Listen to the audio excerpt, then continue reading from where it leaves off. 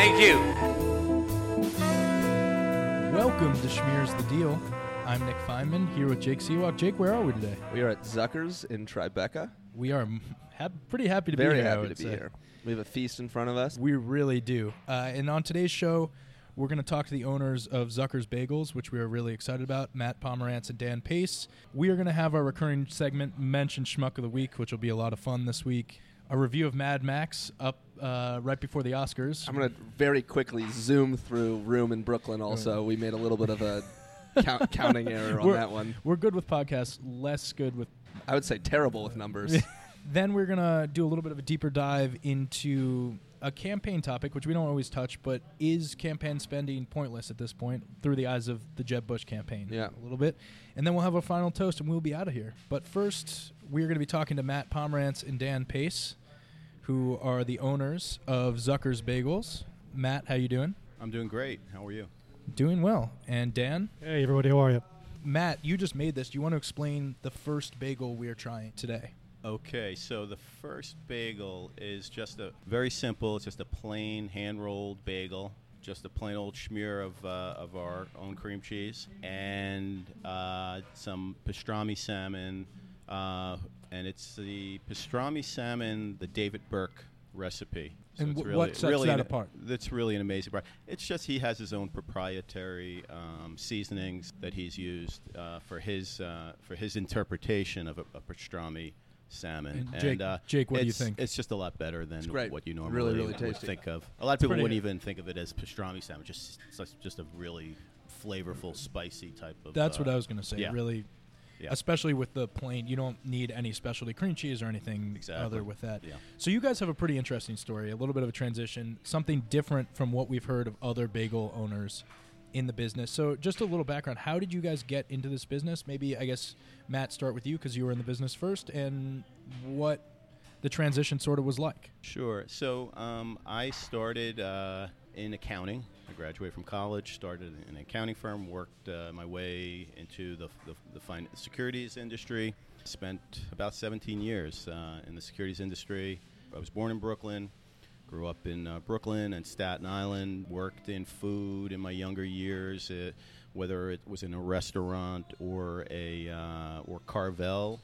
In my teen years, I worked at up in the Catskills at an old and famous Borscht Belt hotel called the Browns. It was actually Jerry Lewis's. The tagline was it's Jerry Lewis's favorite resort, and he used to perform there every summer. I was a busboy there. And in 1995, myself and my brother decided to get into the bagel business. And back then, bagels were there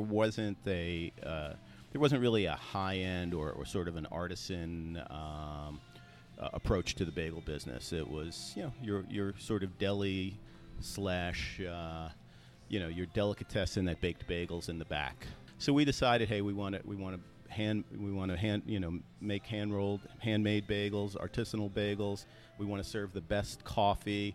We want to use the best ingredients. We want to make it an experience again. Making that transition, what did you find to be the most difficult stage? I mean, as a business owner, it's you go from you don't make money. It's a new business, so you're taking like any new business, you're taking a risk. It's a business that we really didn't know that much about, and it's New York City, so anything that you do in New York is usually a higher risk venture than Right. Than outside of the city. So it was definitely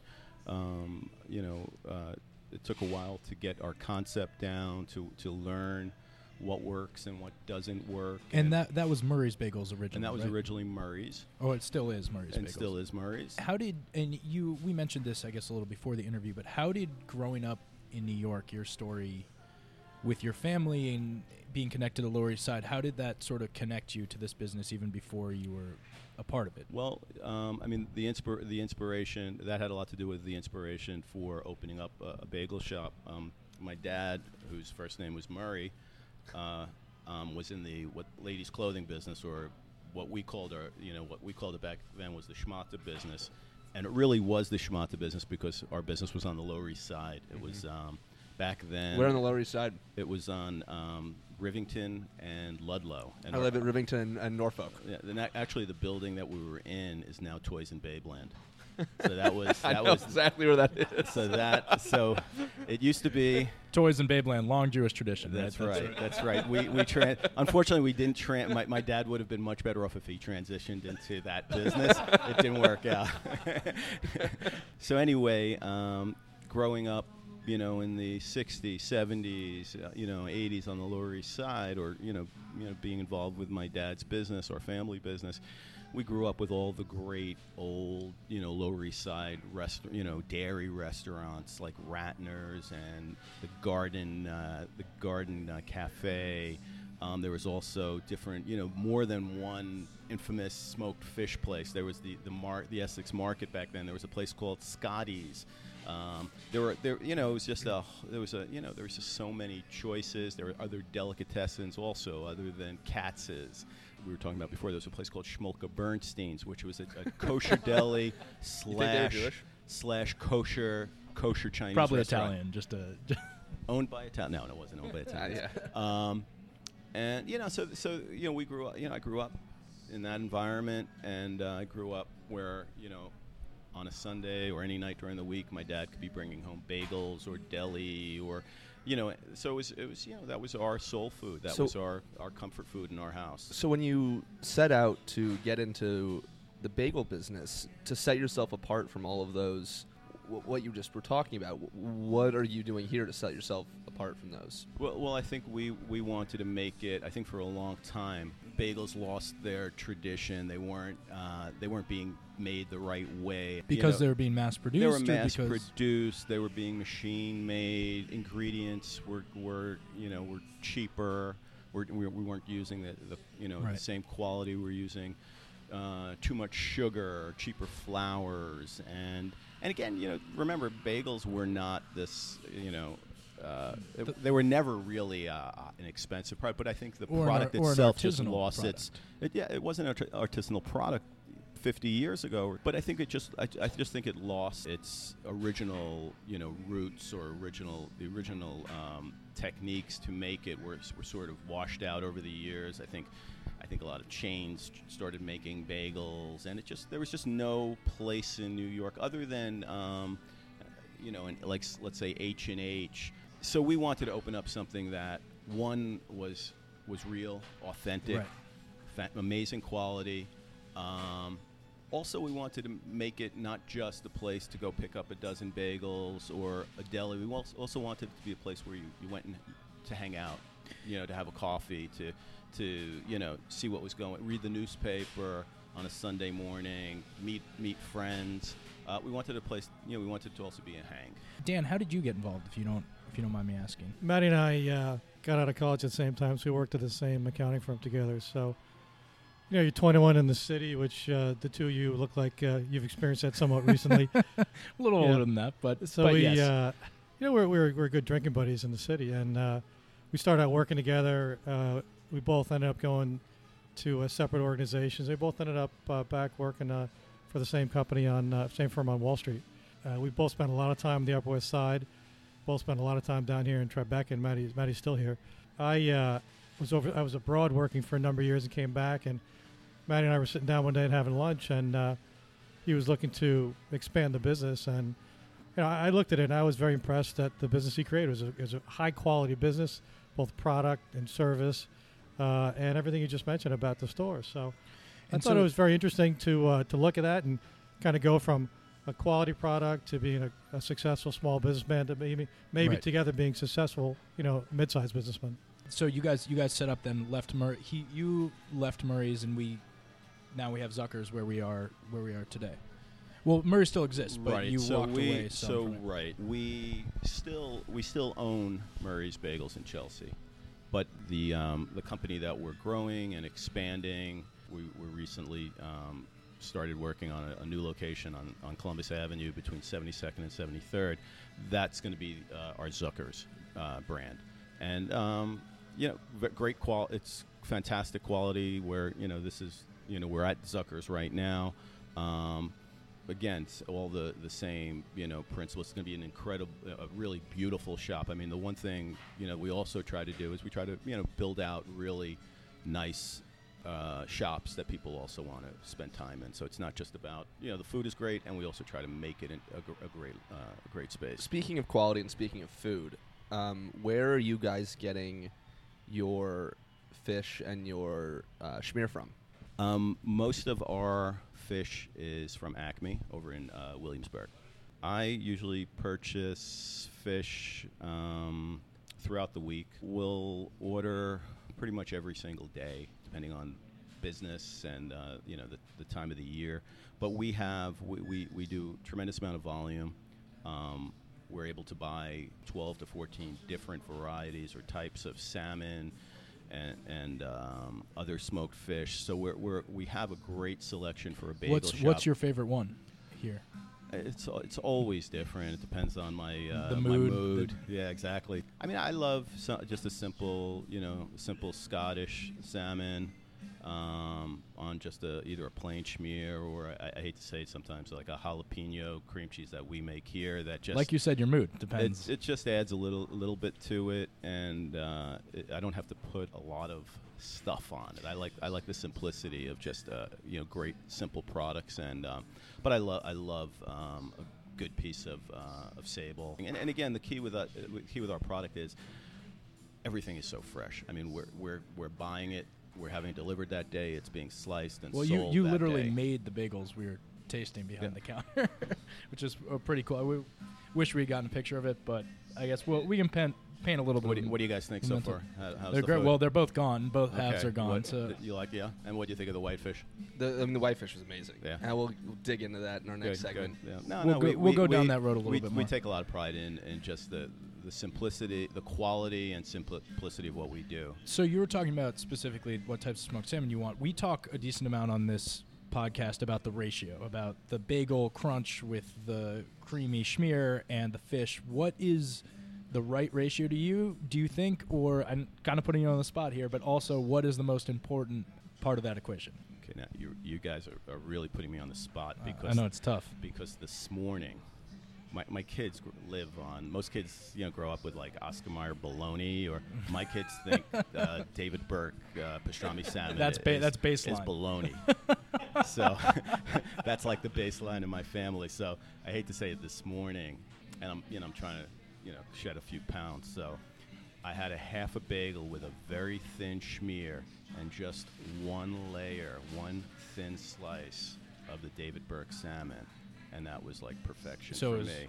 So it all depends on the day of the week.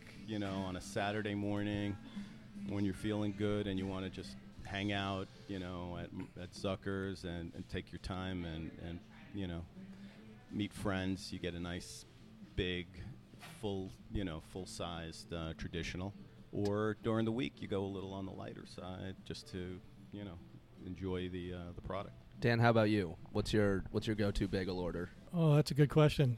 I probably have a couple, but I enjoy we have a very light jalapeno cream cheese. It's got the jalapenos in it, but it really just kind of tickles your tongue a little bit. You do jalapenos with the Scottish salmon. It's got a very nice smoke on it. It's champion. I love it. The flip side is I think our guys do a great job. All our spreads are made in-house, but I love our whitefish salad. And the whitefish salad, again, simplicity, right? Just like Maddie said, but the whitefish with a nice, slice of a beefsteak tomato. We use either Lucky's or Eli and Allie's tomatoes, so they're always good. We saw a huge box of tomatoes downstairs. Yeah, we go through so many really tomatoes; cool. It's ungodly. It's unbelievable. That and a 100-pound batch of bagel dough. But I got to tell you, these tomatoes, you're going to find these at Jean George. I mean, not many bagel shops are going to spend that kind of money, but everybody knows when you get a sandwich with a bad tomato, it ruins the sandwich. Right. But if you get a nice juicy slice of tomato with the light saltiness of whitefish salad, a champion. I love it. My wife is in love with it. My daughter, who's 9 years old, she is a baked salmon salad girl. So if I come home and if we're at a baked salmon salad, Dad's in trouble. So baked salmon salad on a bagel, that's hers. So everybody's got their unique. So your kids never ate at McDonald's or at a. Believe it or a not, joke. my kids It was have a joke. my but- kids have never eaten at McDonald's. Well, I was the same way growing up. Yeah. Never ate at McDonald's. Yeah, and everything they're exposed to now through the shop, they probably never will. right. Well, You know? that's You trust start me, a eating good high thing- quality good thing food, in the long there's run. no reason to go back. So we asked you, some of your favorite orders. Is there ever something when you guys are in the shop you hear someone order just a horrible combination of things and you just can't believe they are putting that together? Is it? Yeah, so I'm going to get in a lot of trouble for this. My brother-in-law, Doyle, he gets like egg salad with scallion cream, and we call it the Doyle. He lives up in Vancouver. We try to make him feel good that it's this amazing The sandwich. Doyle. And I'm going to tell him to check this out when this goes live. But we call it the Doyle. It's not a good sandwich, but I love my. So what is it? It's I egg love salad my and brother-in-law, scallion? so we hysterical. let him know that it's a good sandwich. The So Doyle sounds it's- like a bully, or It's like you know what, he's kind of he can get away with whatever he wants, so we let him do it. We let him go with it. Well, really quickly before we go, and then we'll wrap up the segment. Tell us a little bit about the new location. You mentioned it, but it's Yeah. going to be on the Upper West Side, right? Yeah, it's a beautiful. It used to be called the Gotham Deli, Dan. Gotham Deli or Gotham Market. It's in an old pre-war building where we have to go through the landmarks process, so it's going to take a little while. But we're restoring this beautiful old tin ceiling. We're restoring these beautiful 10-foot iron columns. We hired this amazing architect, really talented. We're using a very good friend of ours, David Bender, who's an artist, is doing a mural for us. He's over in Bushwick. And all the food will be it's all that food simple is gonna quality be that we're simple, tasting high here today. quality. It's going to be great coffee. We do La Colombe here. It's all the things that have made us Same as the strong. downtown shop. I mean, everything's made in-house. Every store's a manufacturing plant. You don't want to do it any other way because you want to present the best product you can. It's a beautiful shop. All the stuff was boarded up behind drywall. Some gorgeous architectural elements up there. And Maddie, we both spent time on the Upper West Side out of college, and both spent a lot of time down here in Tribeca. So, very excited about going back up to the neighborhoods that we actually first moved into New York to. And when does the shop open? When? We're shooting for the fall. Okay, well maybe we'll come by one of the first couple of weeks if you guys are okay with that. You guys are invited to And the opening party. That's going to do it for this segment. Thank you guys so much for sitting down and talking to us and for the great food. We will be back with Mention Schmuck of the Week and our review of Mad Max. This is Schmear's the Deal. No, you can't say like the F word. You can't say that on Special Victims Unit. But people walk around on SVU going like, looks like the victim had anal contusions. Looks like we found semen and fecal matter in the victim's ear canal. Those are two real things that I heard on Law and Order SVU at 3 in the afternoon. Both spoken by Ice-T.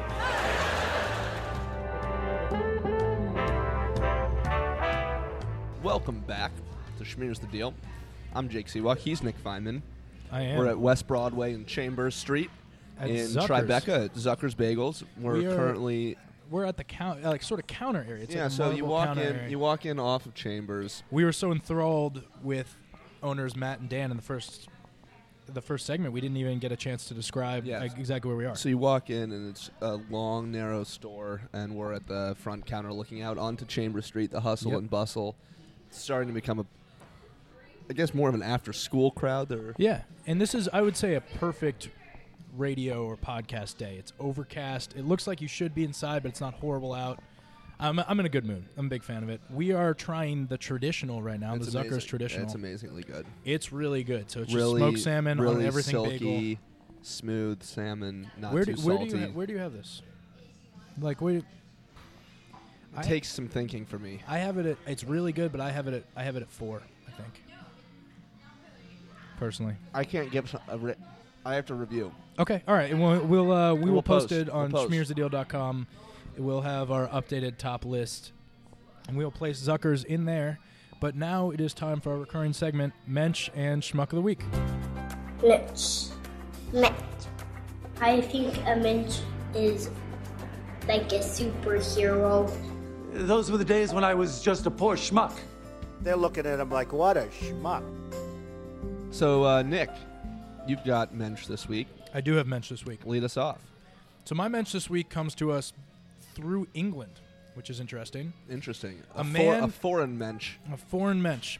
A man who started a British man named Sam Smith is our mensch this week. I know Sam's. Well, Different Sam Smith, not the also not the a artist. British guy. Also a British guy. This guy's a little less sad. Well, maybe he's sad now.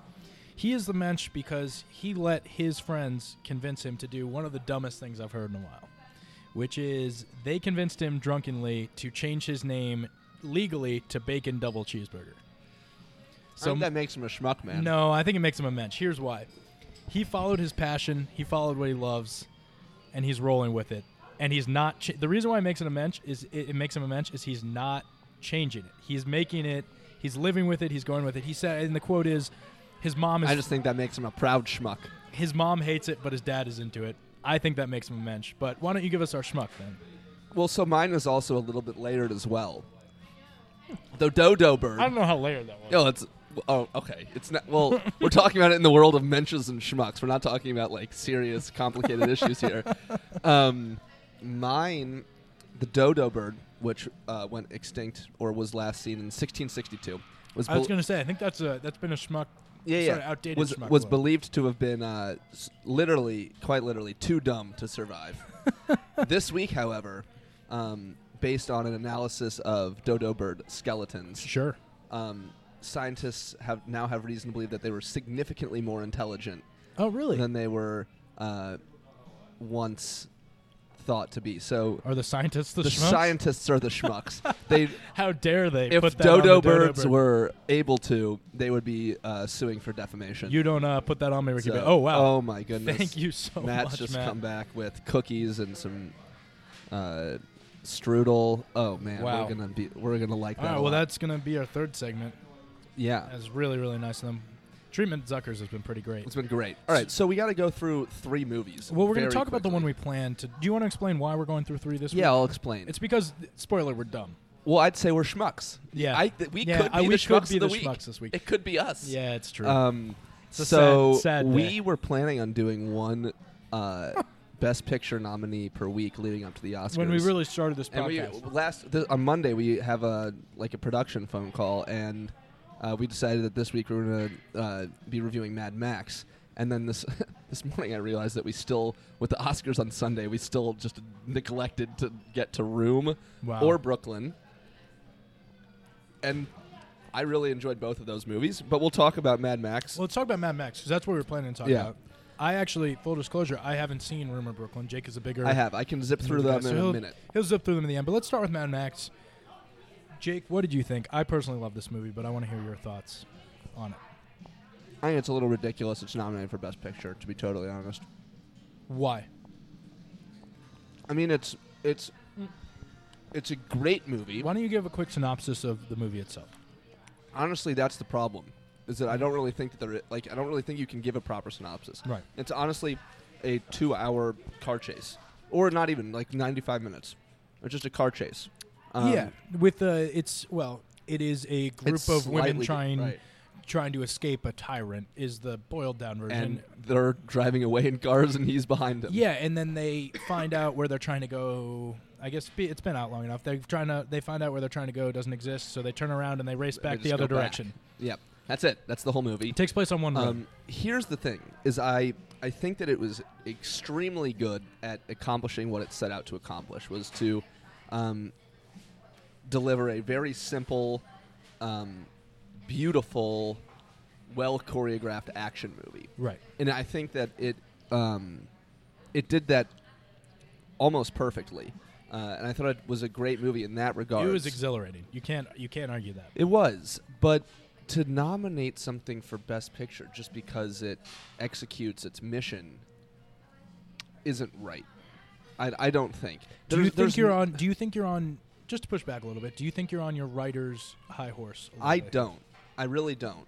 I think that. I don't know if you are. I'm just because curious. simultaneously I advocate for movies that are getting less attention, as I'm about to. With Room, which you love, and we'll get Yeah. to that. But well, first of all, I knew you were going to make fun of me because Tom Hardy's in this movie. I knew. I'm just going to get that out of the way.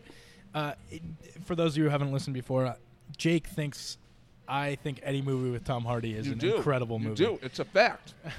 Maybe he's just a good actor. Whether or Maybe not he's it's just a good correlation or causative, the fact still remains that you love every movie with Tom Hardy. It's pretty true. I will say I didn't think he was that good in this movie, which is it's not really his point. He's just an action star. I did think Charlize Theron was amazing, personally. Listen, it's a good movie. I'm not going to argue you on that. But it shouldn't be. It's not a best picture. It's a best picture. It's crazy to nominate for best picture. Can I run through some? Well, it's going to win in the Oscars talk. It's going to win special effects. It's going to win, and it should. It's not going to win cinematography, right? Because no, it has no chance. The Revenant. The Revenant will win. It's a crazy cinematography movie. I will say I thought it was amazing how interesting they made such a simple plot, and I think that's as much of an argument for it to be best picture as I know. But that's not it though. It's not the plot that's interesting. It's the action that's interesting. Right, but do you think this movie got to a Best Picture nod because expectations were so low originally that there was such a almost like rabbit out of the hat? I think that there's a few reasons. One, they wanted to nominate a George Miller movie. Two, they wanted to nominate something. I'm not going to go down that road. I just think that there are a lot of political reasons why it'd be nominated and not necessarily. And again, it's a good movie and it executes very well on what it sets out to accomplish. But that's not necessarily. Look at a movie like The Witch that just came out, which is a very critically acclaimed. We just got a shout out to The Witch from the people inside of Zuckers. They're saying it's great, exactly, and it's a very well executed horror film. Right. It's not a Best Picture nominee. It's a good just movie. because something sets out to execute what it was supposed to do, doesn't make it a Best Picture. Haven't we? This has come up. I guess I bring it up every Best Picture conversation. But where does enjoyability fit into the Best Picture? Because to me, that's not the only thing in the equation, right? Like there's almost negligible acting in Mad Max. It's almost all stunt choreographing. Yeah, it's sort of which is awesome. There's no the writing and development of it is there was no script.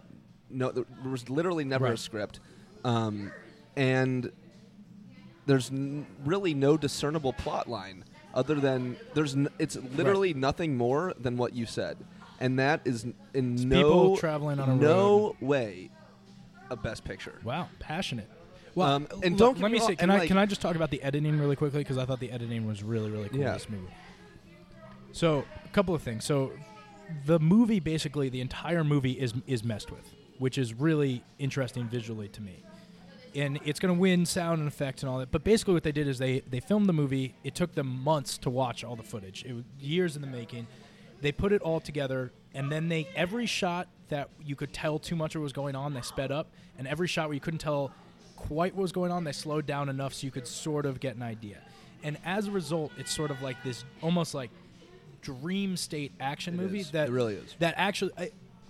Best Picture or not Best Picture, it's a beautiful movie. It's a beautiful movie. The other really cool thing is the night awesome scenes. Action. The night scenes were all shot during the day, and they just messed with the footage to make it look like night. Yeah. I will just to wrap up this part so we can get to the other ones. Great movie.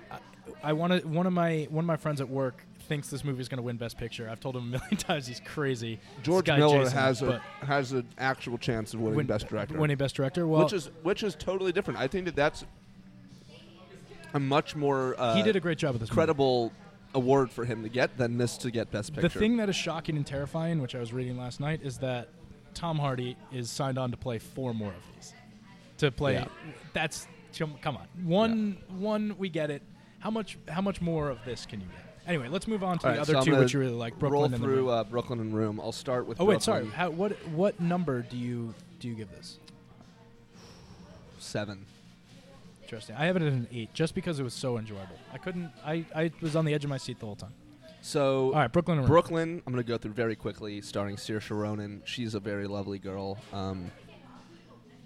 It's a romantic drama about this girl that moves to Brooklyn in the 50s from Ireland, falls in love. Classic. She goes back to Ireland, and then she has to decide whether or not she wants to come back or not. come back to Brooklyn. No I saw explosions on roads? No explosions. I saw this interesting. with a friend of ours, and she cried literally the entire movie. Sophia? Yeah. Oh, I didn't want to drop a name because other friends of hers listen That is hilarious. the entire time. That's hilarious. Sophia did our logo, if you've seen the Schmears the Deal logo. So thank you for that. She didn't cry over the logo. Really good as far as I movie. know. She wait, Sophia actually loved this movie because Sophia is a very good rubric. You'd have to ask her if she liked it. But she cried. She cried a lot. Yeah. All right. I'd give it a 7 and a half. And then Room. Room is, I think, my favorite movie of the year. Wow, why? And it's really, one of the ones I was really excited really to see. powerful acting draws me in And to who, a film. who's in it's Brie Larson. So last year, my favorite movie of the year was Whiplash. Me too. And because I thought Miles Teller and J.K. Simmons were beyond In that extraordinary. quick outlet, J.K. Simmons in that movie is the most evil character I think I've ever seen in a movie. Reminds me of very closely of my former boss. And Brie Larson is beyond extraordinary in this movie. And you talk all about what Leo did to prepare for this role. She went into isolation for a month to prepare for this. She did not talk to other people for a month. She's sleeping in a horse the carcass? plot of the movie is... She's sleeping in a horse carcass. She did not. she's The not plot Leo. of the movie is this woman, Brie Larson, and her 5-year-old son have, a long time ago, her character was kidnapped 7 years ago. She was raped and was conceived a child, and they escaped. And it's a really powerful, moving film. I give it a 9. Wow. So that ties with Spotlight and The Big Short. And for The you? Big Short. So I guess really quickly, and then we will go to break. This weekend, who wins Best Picture to you? The Revenant is going to win Best Picture. Not because I think it should, but because I think it will. I'm going to be so sad if The Revenant wins. I'll put up some pics on Facebook. I always do, and I'm usually. How do you do? I usually do well. I yeah, lost my roommate in a bet last year. The bet is whether or not I can go perfect or not, and I won the year before that. It was High bar. perfect 2 years ago. on my Spotlight. Well, that makes me sad because I don't want The Revenant to win. I want Spotlight to win, so I I'm do rooting. too. And I'm also rooting for anyone to beat Leo because I just think it would be hilarious. It's not going to But happen. we'll see. man. Brie Larson's probably going to win Best Actress. It's going to be Leo and Brie Larson. They've swept every single awards. All right. All right, we'll be back. We'll be talking about Jeb Bush or Jeb. And also specifically, does campaign spending work anymore in 2016? This is Schmears the Deal. It all began so promisingly for this career tribute. Trained since birth to fight for Capital City, he had all the advantages of name recognition, but was saddled with the burden of name recognition. In an election where Republican voters cheered talk of Mexican walls, this is how Jeb announced he was in. Ayúdenos en tener una campaña. And he's out.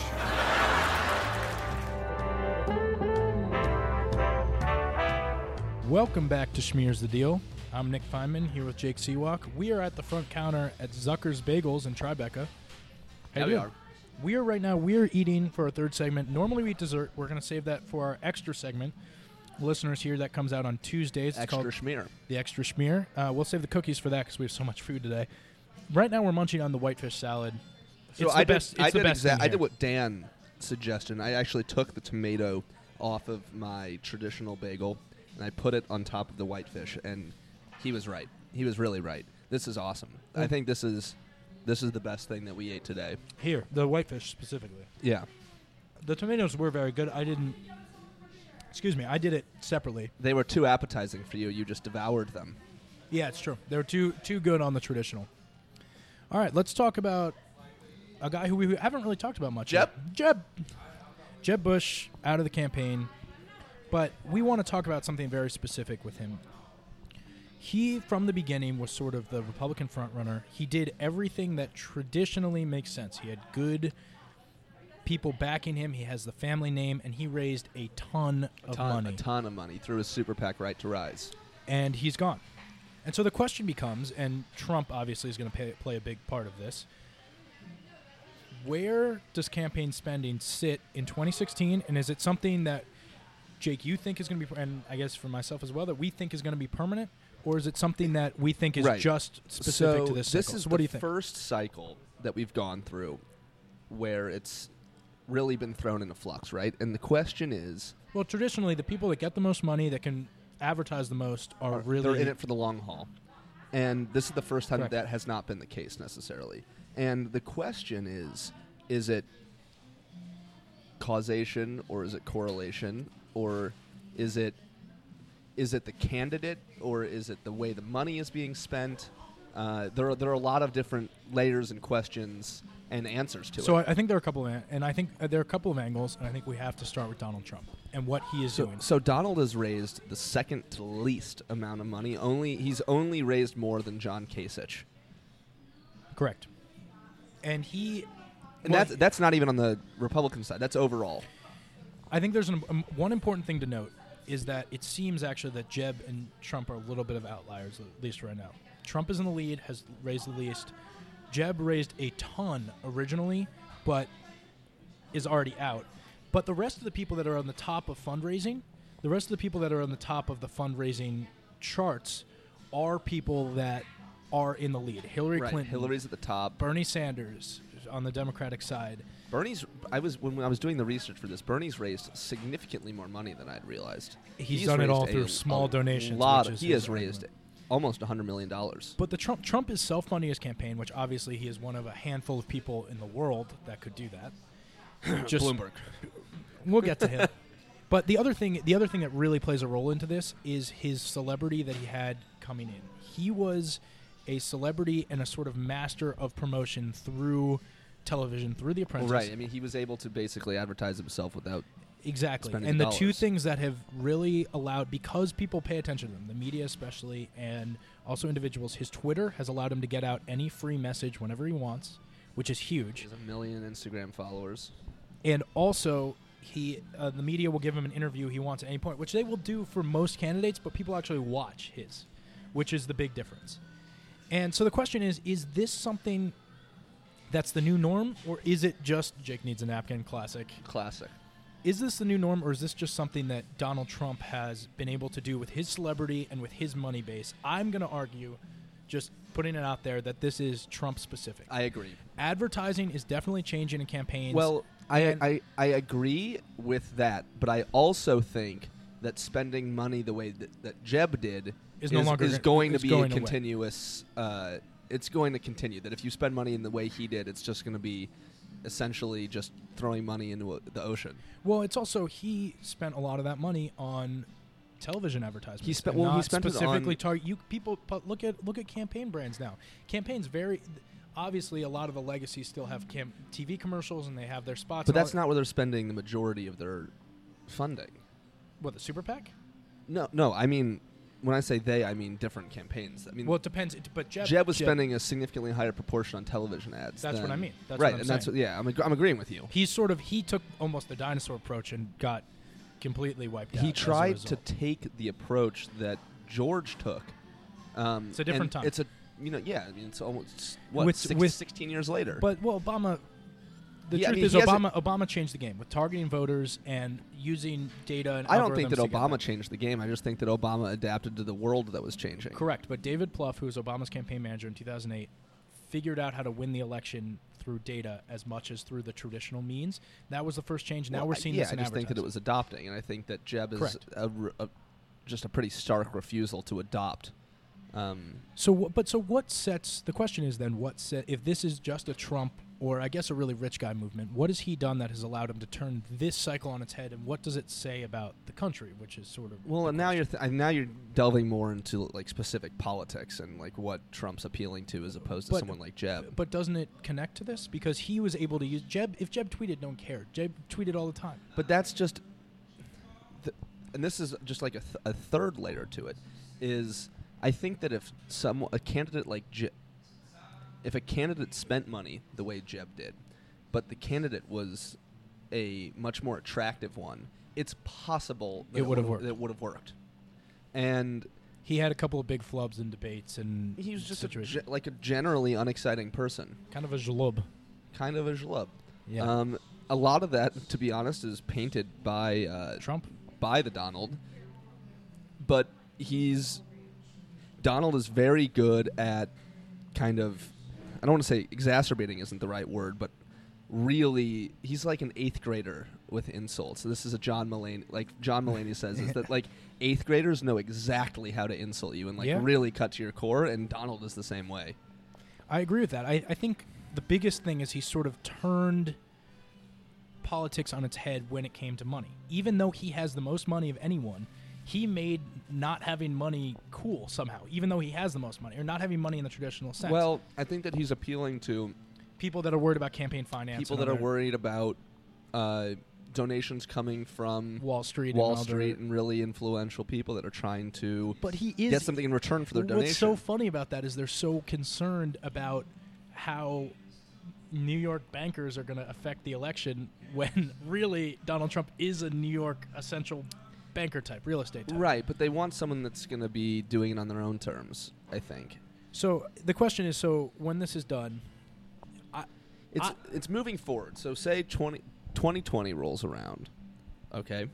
What do you think that the go-to strategy is to try and win, whichever side isn't putting forth an incumbent?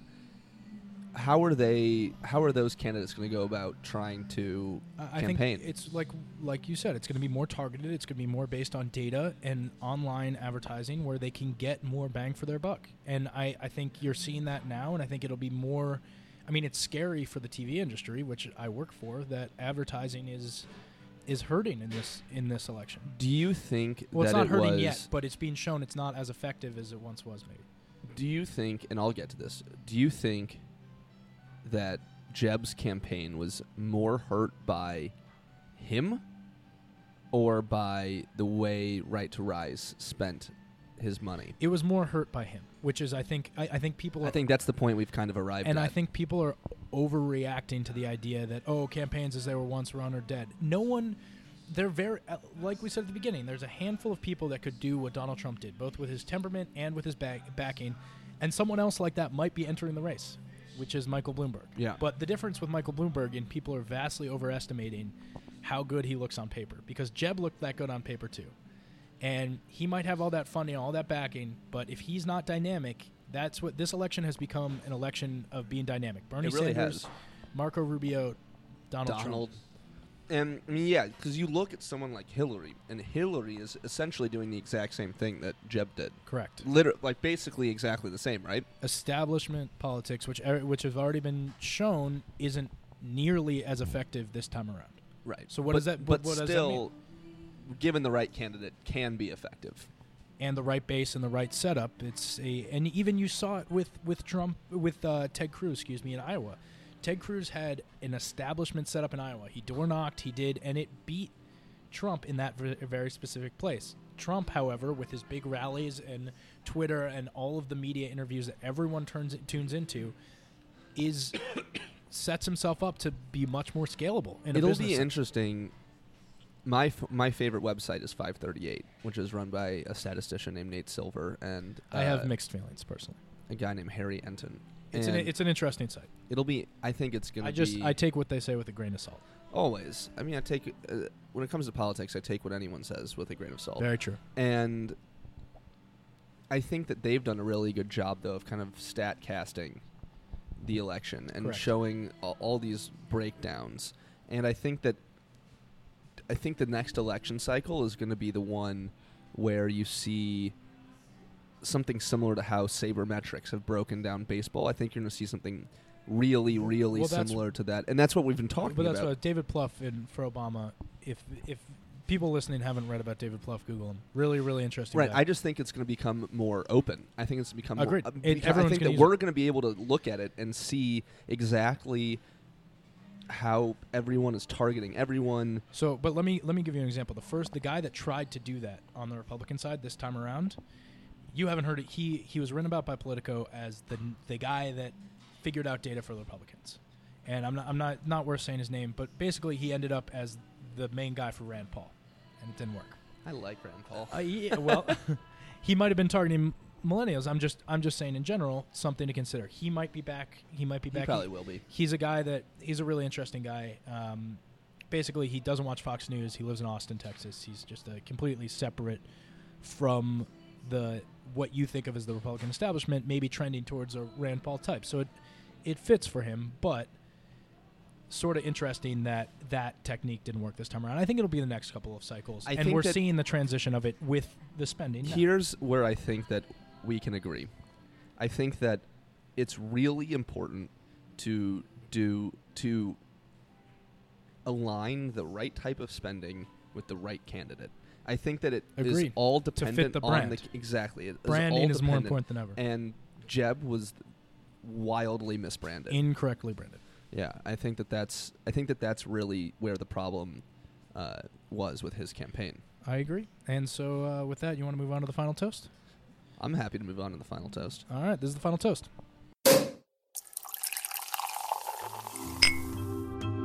All right, buddy, who you toasted today? Pains me. Pains you. I'm final toasting 29 Major League Baseball teams, including the St. Louis Cardinals. The Chicago Cubs re-signed Dexter Fowler this morning. Cubs Against are gonna all be good. odds. They said he was agreed to a deal with the Orioles. They are, in recent memory, the most top-down, complete dominant team I can ever remember. Oh, that's I like the 2012 Phillies, the 2015 Nationals. You talk about these kind of like late 2000s Yankees. You talk about these super teams, and Thank you for the Nationals getting a shout out. They did not deserve a shout out. well, before the season started, they were supposed to be one of these super teams. All I'm gonna say, the Cubs are. It's unbelievable what they've done. But firsthand experience from the Nationals. It's Injuries. It's different and, though because and they've got. I mean, they have 7 starting pitchers. They have. We had 6. You guys did have 6. I remember Tanner Roark missed the rotation. Yeah, leader. I'm just. But I'm not saying they're not. It's They're an different. amazing team on paper. They're right now. Right now, we're not sure if they're going to be Jeb or they're going to be Trump. they're not going to be Jeb. You don't They know. may not necessarily be Trump, but they're not going to be Jeb. Who are you toasting? My final toast is a little interesting, also sports related. Steph Curry in the virtual world, throwing him a final toast. So sorry. The developers of 2K Basketball, which is a very popular basketball game, said there is no way for them to I saw this. to create Steph Curry in a virtual world He's too because good. he makes no sense. They're like, everything we program for, you shouldn't dribble all the time and then take crazy shots. That's all he does. That's all he does. And So Steph, I'm so sorry. makes them all. You can't. You They see, can't. They can't program He you. had a 40 footer. He's last night, ridiculous. yeah. He just takes shots that you're like, it's like, oh, what are you? Oh, And then it swooshes. yeah. And really quick point, being a bench player in the NBA would be the most fun thing in the world. Literally, your job Have you is seen the to Monmouth go bench crazy in Yeah, college? It's Yeah, amazing. it's amazing. It's amazing. All right, so that's I think gonna do it for That was us. awesome. That was an awesome. It was an awesome time here. We're gonna record one last, I guess, extra schmear for Tuesday, which will come out Tuesday. And like we always say, we'll do better next week. And stay toasty out there. Schmear's the Deal is brought to you this week by Zucker's Bagels in Tribeca of New York City, with special thanks to Stephen Colbert and John Mulaney, and is produced by Jake Seawalk and Nick Feynman in association with Team Panther Productions. Please subscribe on iTunes or SoundCloud, or for more information, please visit schmearsthedeal.com.